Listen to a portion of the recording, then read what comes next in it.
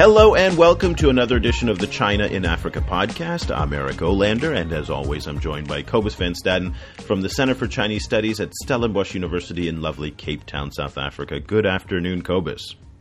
Good afternoon. And I'd also like to issue a welcome, Cobus, because it's been a big week for us on our Facebook page. And so we've gone from 17,000 followers to now almost 30,000 followers. So a very, very warm welcome to all of our new followers at facebook.com/China Africa Project, where we're having a number of fantastic debates going on. Our colleague Ann Sherman in Beijing moderates the debates there, posts up all the topics, and helps keep things moving along. One of the benefits of participating on our Facebook page is that you can actually make it onto the show if you've got a good idea. And that's exactly how we found Jakob Emil Hansen from the University of Aarhus in Denmark. And Jakob contacted us through Facebook, had some great ideas on different story topics, and then let us know that he was heading down for some field research to Uganda. And we said, when you get back, you got to come on the show. So Jakob, welcome to the China Africa podcast. Thank you very much. And Jakob is joining us on the line from the University of Aarhus in Aarhus, Denmark. So we're thrilled to have him on the show today. We're going to, since Jakob is with us and he proposed a couple of different ideas for topics, we're going to focus on Uganda today and really East Africa. But two of our three topics are on Uganda. It's a country we haven't dedicated an enormous amount of attention to, so we're thrilled to be able to focus on, first, a really sensitive issue. And this is one that's very, very important and touches on a number of different issues. It's the Kampala-Entebbe Expressway project. This is a $500 million highway that links two of Uganda's biggest cities, and it is being financed largely through an Exim Bank loan from China.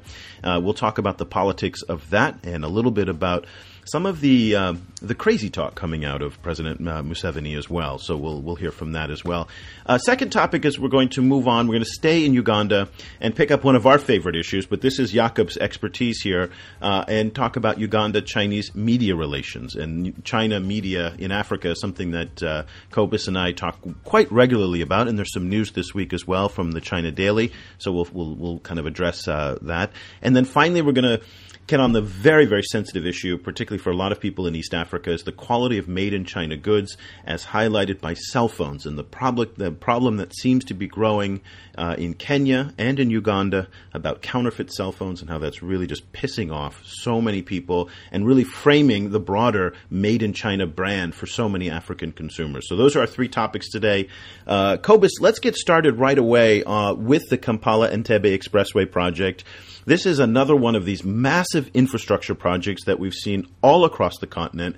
It's $500 million. $350 million of that budget is being financed by China's Exim Bank. That Exim Bank, of course, is the same bank that we talked about 3 or 4 shows ago that now outlends the World Bank in Africa and the IMF as well. So this is an incredibly important bank. This is what it's doing on the ground.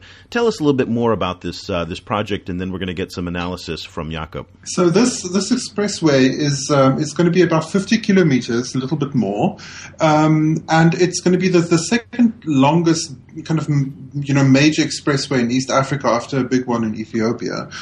And it was largely financed by the Chinese Exim Bank. And according to the deal, they had to choose a Chinese contractor to build it. So what they ended up choosing the CCCC, what's the name? The Chinese Communications and Construction Company, right. Which is a kind of big construction company that has also built other highway projects in the same region. But the interesting thing is that they then got a British project manager to oversee the whole thing. So I found that kind of a very interesting detail. Another thing that I found weird and that I don't really understand is that it's for 50 kilometers of highway. It contains like 15 overpasses, 15 underpasses, 2 marsh bridges, and so on. It seems like a very complicated project. Well, we'll get to that. So I actually wanted to ask Jakob what he thought. Why so many bridges? Okay, so before we get to that, Jakob, because that's a very important point I wanted to get to, I wanted to ask you a question about Cobus's earlier points, though, about the presence of all these foreign contractors. So the Chinese are obviously foreigners. The project manager is British, as Cobus kind of pointed out. How is this project being received in Uganda? the people I talked to at least seems like they're very thrilled about such a big project being built in Uganda. Like you have to think about the road network in Uganda is often being criticized for being like very bad. Usually, many Ugandans they compare themselves to, for example, the road network in Rwanda, which seemingly is like much more developed than Uganda. So it seems like to be big excitement about it, and this thing that Cobus came into, like that it will go through some protected area, is not something that has filled any, as far as I have been following the media. So it's not. So the underpasses and the overpasses were designed, as far as I know, to alleviate concerns that the highway is going through some protected areas and some very sensitive marshlands and some very sensitive wildlife migratory regions. And this is something that's been of great concern in the West, particularly among environmentalists. I've seen on Facebook a number of campaigns trying to pressure the Ugandan government and the Chinese governments to reevaluate this project. But from what you're saying on the ground, there isn't any of that. It's like build the road, and that's the most important thing. Yeah, like for example, there's between Uganda and Entebbe, like they very often like a big traffic jam, and this according to Uganda National Roads Authority report on this road project, this project will reduce the time from 1.5 hour to a half hour, and it will apparently also like almost the traffic jam will almost disappear, as according to the report. And so in this way, it's a big. It seems like very positive against it, and also like many point out, people I talk to is like they're very thrilled with it. It's going to be Chinese who can build it, because when the Chinese are building it, they know it's also going to happen. Like because they have a lot of experience that the big project is going to be built, but then they never really live up to what they had expected before. You know, Cobus, this is interesting what Jakob's saying, because I think it highlights one of the key differences between the Western agenda in not only in Africa, but particularly in Africa, where, you know, issues like wildlife, but also we've talked about governance and civil society and transparency, you know, and the Chinese and a lot of the African, not only African leaders, but also the African populations are far more practical, where, you know what, if, you know, some gazelles don't make it through their migratory pattern, that's fine, because, you know, getting a road between Entebbe and Kampala is far more important to enhancing the quality of life. We see this over and over and over again, that the two, it's, you know, Venus and Mars. What are your thoughts on that?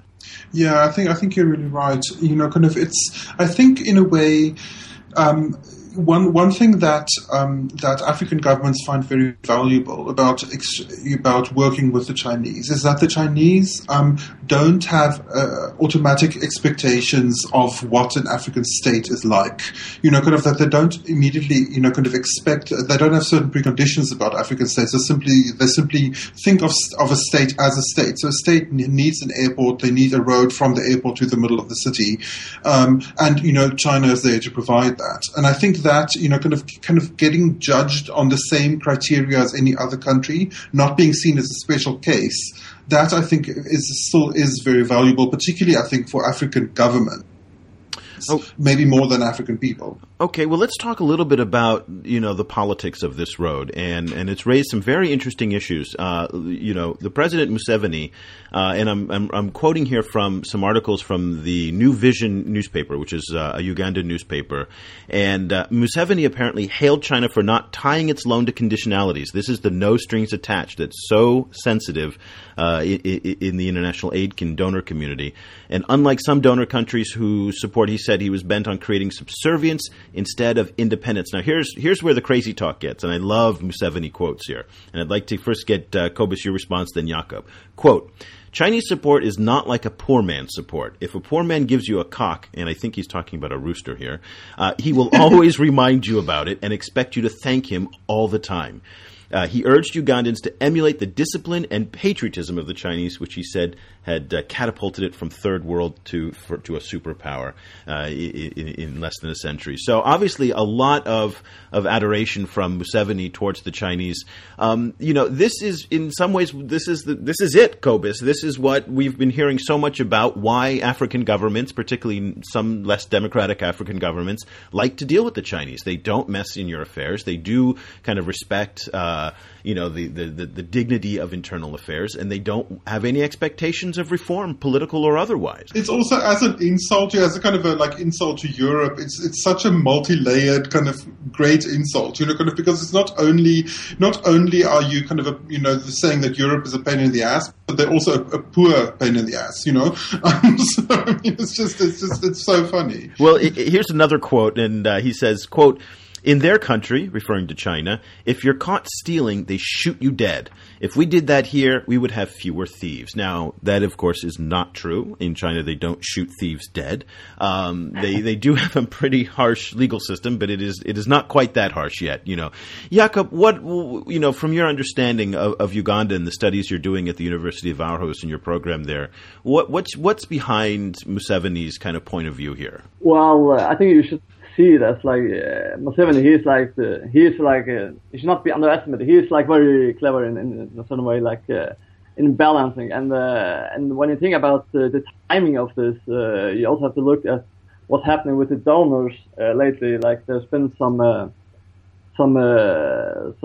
donation from European Union countries, and where a lot of money went to the Prime Minister's office, which was supposed to go to northern Uganda, like northern Uganda, where there was civil war for a short time ago. So of course, it's a very different world in northern Uganda compared to Kampala.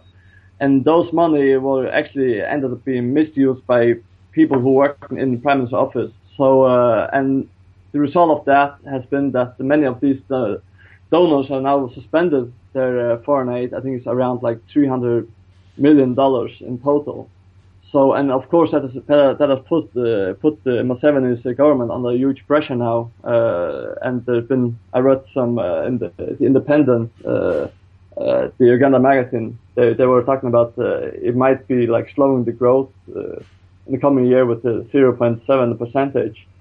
So, and also like the big concerns of like inflation, that the inflation will grow now again. Yeah. As I see it, it is like Museveni. He's trying to put pressure on these European countries that, like, okay, if you are playing hard, then we might also go more towards the Chinese. Okay. And you saw it now, and lately Museveni was in Russia too. Yeah, so. I was just going to say that he recently visited Moscow, and this might be an indication that China and Russia are the new black for him, which is actually, that was probably not the best metaphor, but nonetheless, it is the new fashion for him to be able to offset the West and the aid that has been cut. Don't forget also that Uganda was home to one of the only places in southern Africa that was home to U.S. troops.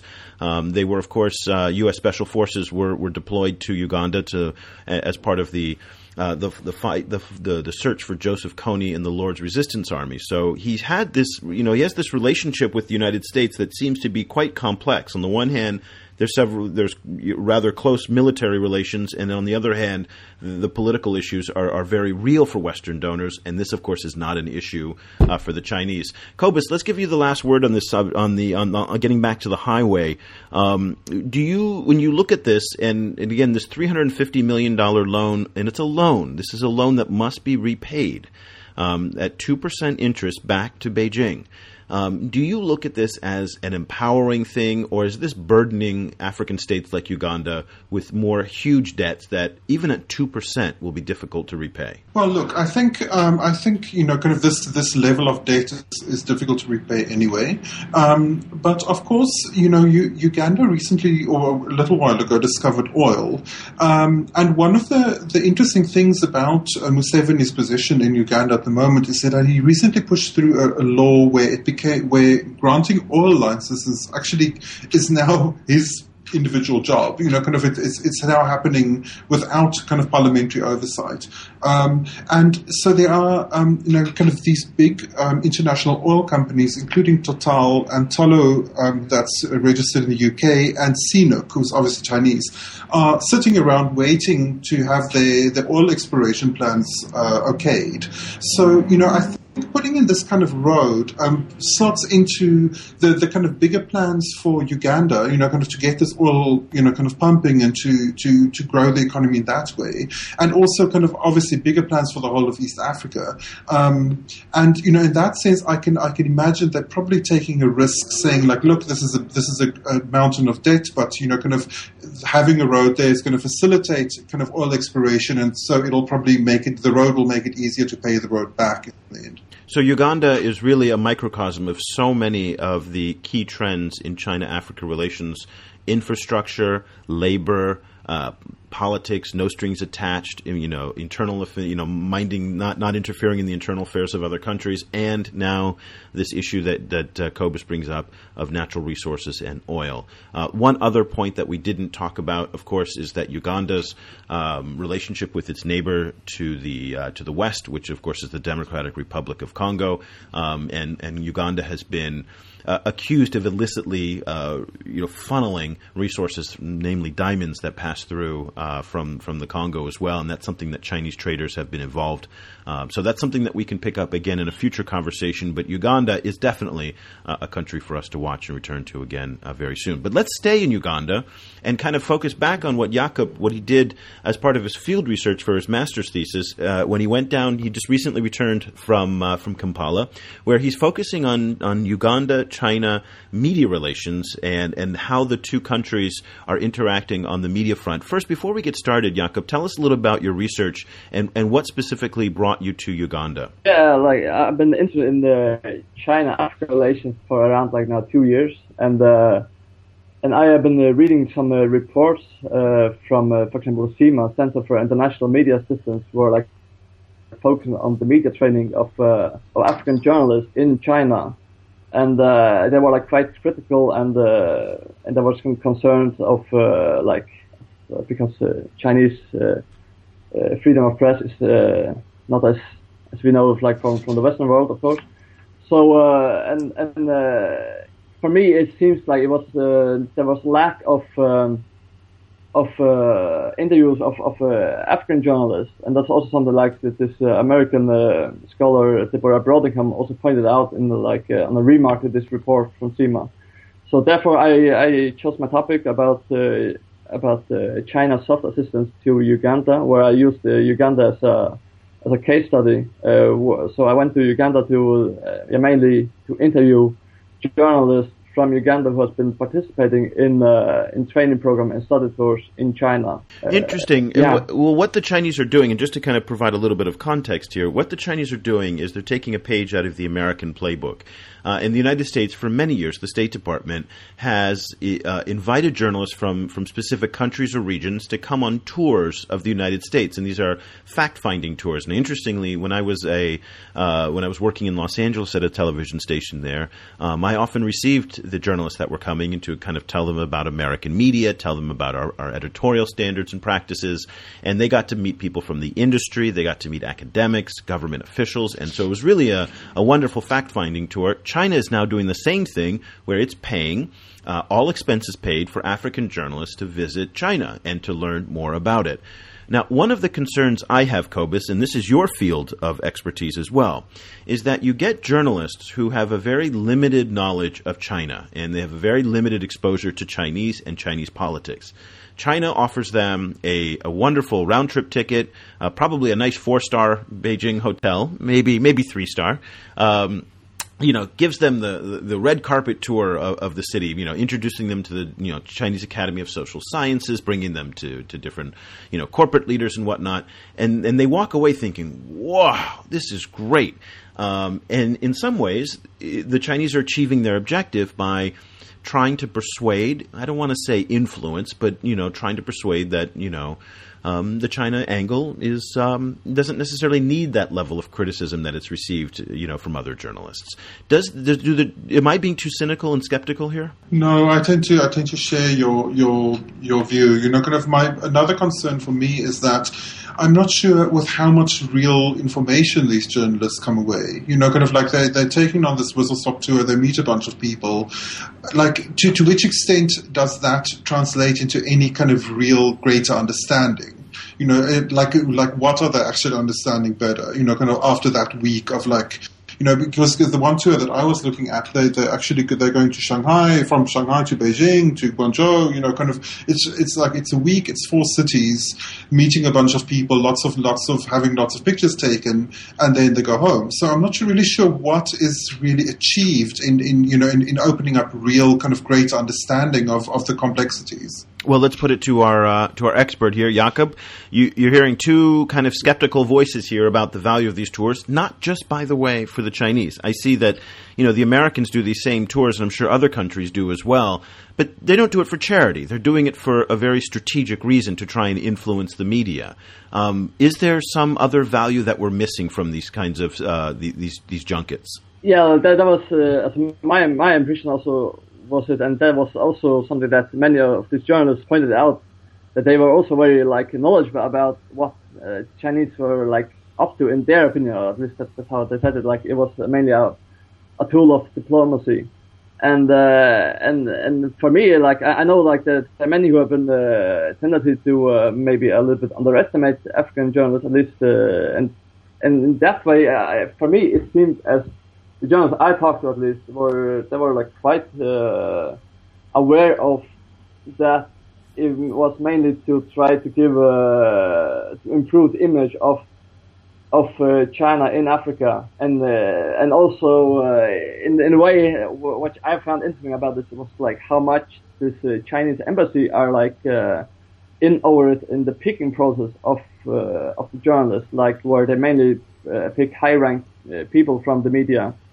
And mainly from the state-owned media. For example, in Uganda, you have UBC, New Vision. New Vision is still 61% owned by the government. So it's usually up the print media. They are told to be the mouthpiece for Museveni.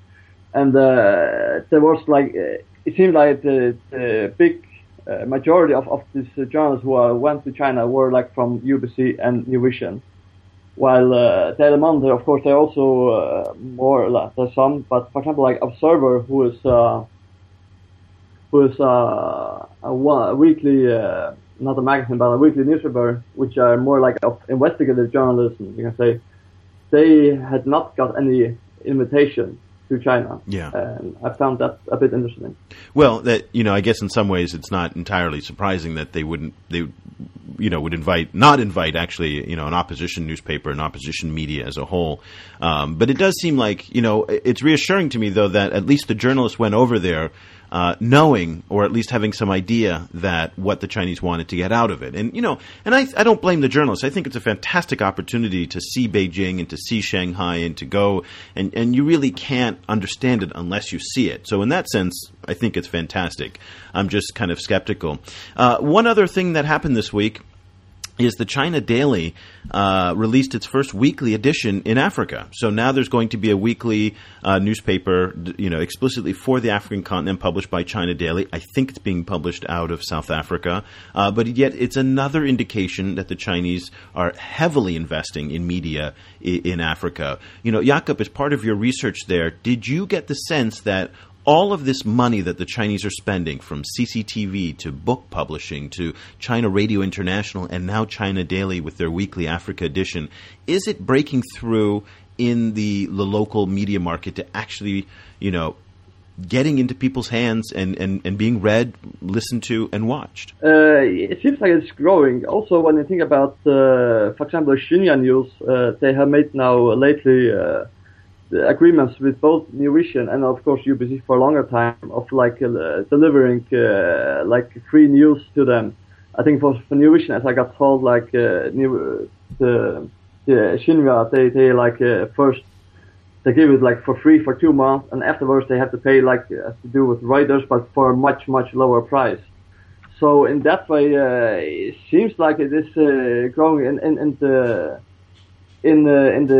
Uganda media, and also especially from these journalists who have been in China. They seem to me also like now. For example, I read in the Daily Monitor, which is like one of the more critical newspaper in Uganda.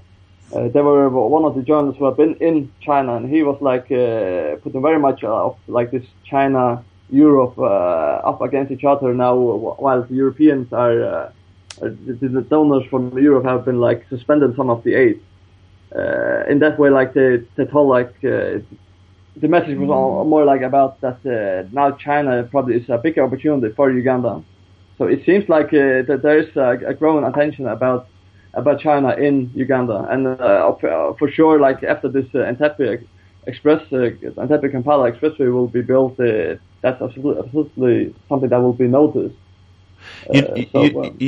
Cobus, it seems like from what we're hearing from Jakob, and this is some kind of on the ground observations, that the money may actually pay off in the end, and the hard work that the Chinese are doing to ingratiate themselves to local media, either through free gifts of wire services from Xinhua, or just blanketing the continent with so much media that it makes it almost inevitable.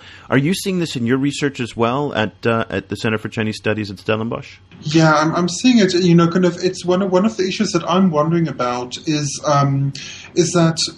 So if you look at CCTV, they're operating on a kind of a hybrid economic model, in the sense that part of their job is all of these ideological things, like correcting the, kind of misperceptions of China and kind of adding to the conversation, all these kind of very kind of vague, kind of soft tasks they do, but they're actually competing against Al Jazeera and BBC and so on, kind of in markets, and they have, broadcast contracts and certain amounts of air quotas they have to fill, and they're operating as a semi-commercial, kind of entity. So I think it's going to be very interesting to try and see like how much money is being made, like how profitable all of this is. It's probably going to take a few years to realize, because obviously, an outfit like Xinhua is, they can't give away content for free forever. Well, depending obviously on how deep the pockets of the Chinese government remains, but I think, more and more they're going to have to see whether any of this actually makes any commercial sense.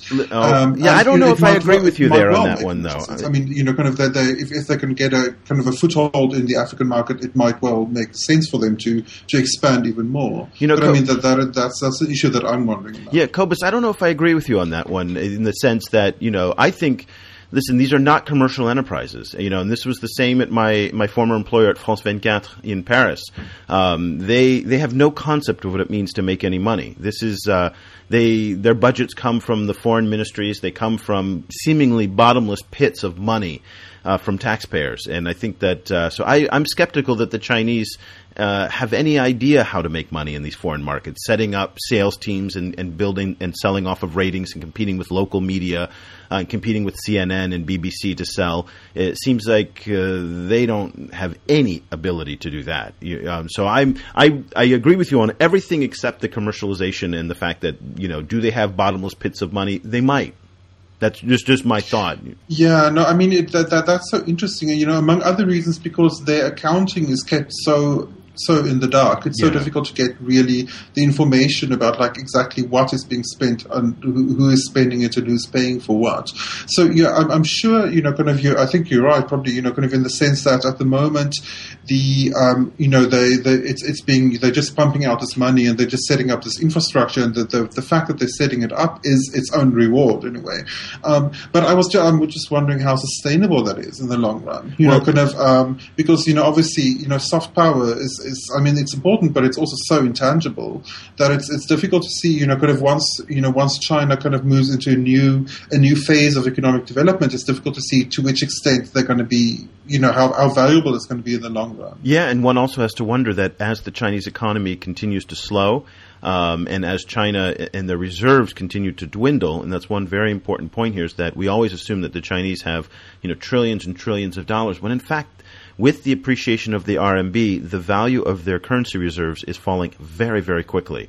So one has to think, will this be put on the chopping block sooner than say, other programs? But, of course, we will not know until it actually happens. But, again, Cobus brought up a very interesting point here, which is the ultimate objective of all of this media that's pouring into Africa, particularly into countries like Uganda and Kenya and Tanzania and East Africa, is designed to change the perception of China in Africa and the Chinese in Africa. But it's interesting because no matter how much money the Chinese put in there on official or unofficial basis, at the end of the day, it comes down to an individual's experience with a Chinese brand, a Chinese product, a Chinese person. And in the case of for most people in South Africa and Southern Africa, and maybe across the continent, the way that they interact with the Chinese is by a mobile phone. The Chinese have been flooding the market with mobile phones, counterfeit and otherwise. And what we're seeing now out of Kenya in particular is growing opposition to the fact that these mobile phones are cheap, they're counterfeit, they don't work, and they break down, and people are getting really pissed off. Caixin, which is one of China's really just most excellent editorial brands, I totally recommend that you take a look at their website, English.Caixin, that's CAIXIN.com. They ran a recent article saying mobile phones souring Africa's image of China, talking about how hundreds of thousands, if not millions of phones that are coming into Kenya are really just, again, angering people to the point of protesting on the streets about the poor quality of these products. You saw, Jakob, when you were down in Kampala, that the mobile phones, the Chinese mobile phones in particular, are quite universal. I mean, they're everywhere, aren't they? And so this is something that really touches a lot of people. Yeah, absolutely. I saw, of course, like this huge spread of Chinese goods in general, and also of mobile phones. And from the people I talked to, like also from the journalists, for example, who had been in China, that they were quite after the trip, they were quite fascinated by the Chinese, but if they, for most of them, when they had to say something negative, it was always came to the products which they get from China, and for example about the mobile phones. So it seems something that is that people are aware of also in Uganda. Now, Cobus, I'm going to say something that's rather politically incorrect, which seems to be more and more my role on this program. But you know what? It's like, you get what you pay for in this life. And if you're going to pay $10 for a phone, you're going to get a crappy phone. You're likely going to get a phone that doesn't work very well. So the fact that it works at all is quite a miracle.